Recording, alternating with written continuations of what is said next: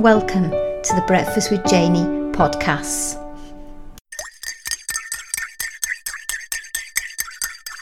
My guest today on the Breakfast with Janie podcast is Rachel Springall, personal finance expert at Moneyfacts. Now, the pandemic has changed our habits in many ways when it comes to money.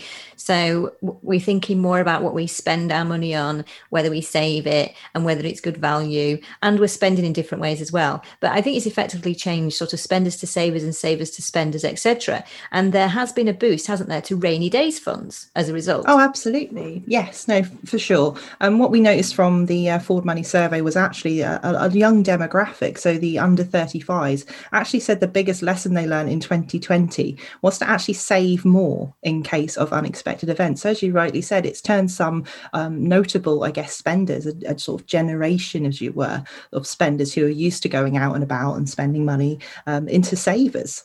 Yeah, because they haven't really had the same amount of things to spend money on, have they? No, not at all. No. And a lot of people, again, if they're working from home or indeed if they've had to rein in their spending, they're thinking of different ways of keeping that money safe, perhaps in a convenient place. And over a third of British adults are changing their habits, aren't they? To save for the unexpected. So do you think it's changed also different generations of attitudes towards money and saving? Oh, for sure. Yes. I think the last 12 months has just been unprecedented, and it's just changed the mindset of so many people, regardless of what lease of life you've actually had in the past. You're changing your perception of money. And again, it's one of these things where I think people have not necessarily put to one side the value of money and spending. It's just completely changed the mindset. I think people are now more thinking about what's actually going to happen over the next 6-12 months rather than, living each day, as it were. So typically you would have some money on the side for, say, a little savings goal like a holiday or indeed for overpaying a mortgage. But I think people have just changed their minds now, and actually they need to be saving more money for the future just in case they lose their job or lose their vital income. Just out of interest, are you a spender or are you a saver? Yeah, I'm much more of a saver than a spender. I'm one of those annoying people that think of the next 6 to 12 months and think of overpaying my mortgage, things like that. So I think of the longevity of how much money you're actually earning, how much you are in real value have as a household in money saved. Because ultimately most people have a mortgage or a card or a loan or something they need to pay off each month. And again, it's a case of breaking everything down each month, budgeting and seeing what you can save. Not every month is going to be as straightforward as that. We all know this as adults. We know not every month you can plan.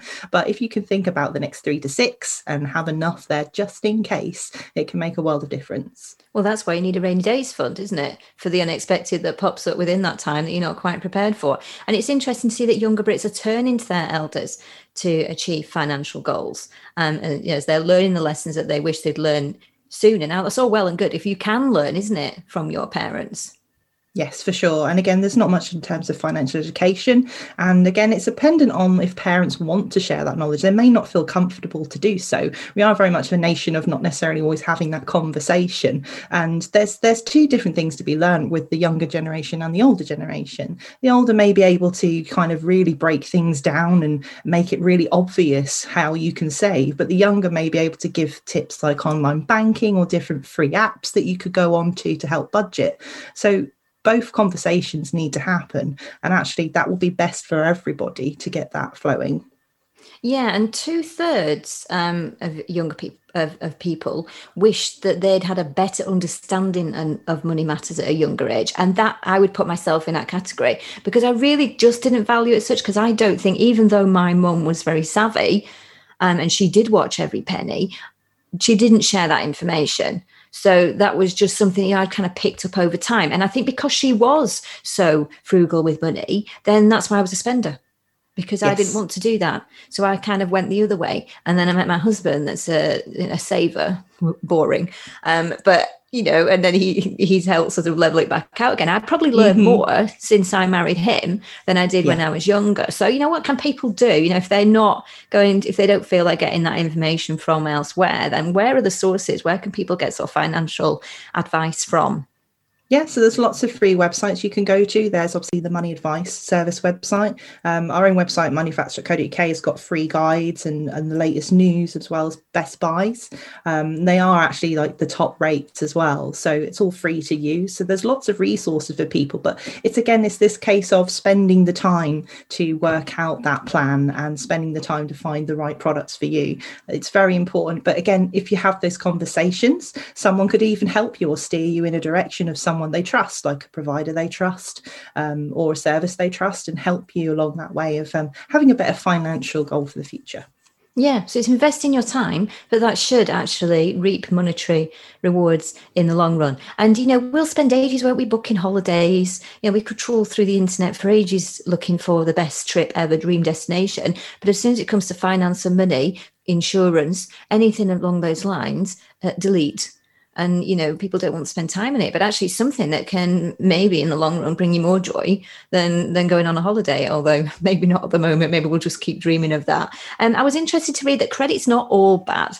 So if you do need something and there's a kind of program in place for you to get that, which isn't going to stretch you, then that isn't too bad. So we shouldn't always think of it as negative.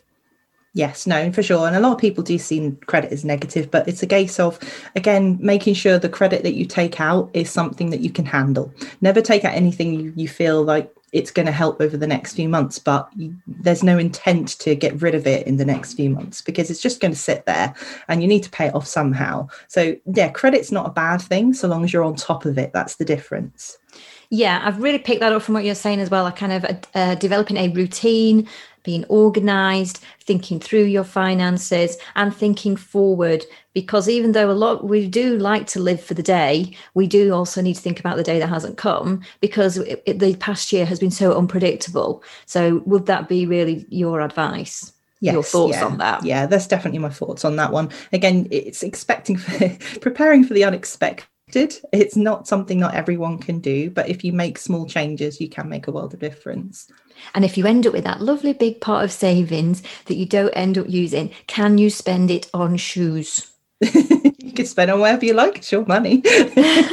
Well, I've recorded that bit in particular, and I'm just going to send that segment to husband so he can listen to that back. Should we not have to pay back our mortgage as early as we thought, or maybe in such a big lump? But thank you so much for chatting to me, Rachel. It's been great. Thank you. Thank you. Many thanks to Rachel Springall, personal finance expert at Moneyfacts, for chatting to me today about rainy day funds. Do you have one? Has the conversation changed your view of saving? Have you changed now from spender to saver? Please get in touch and let me know. I'm at Lady Janie75 on all social media platforms.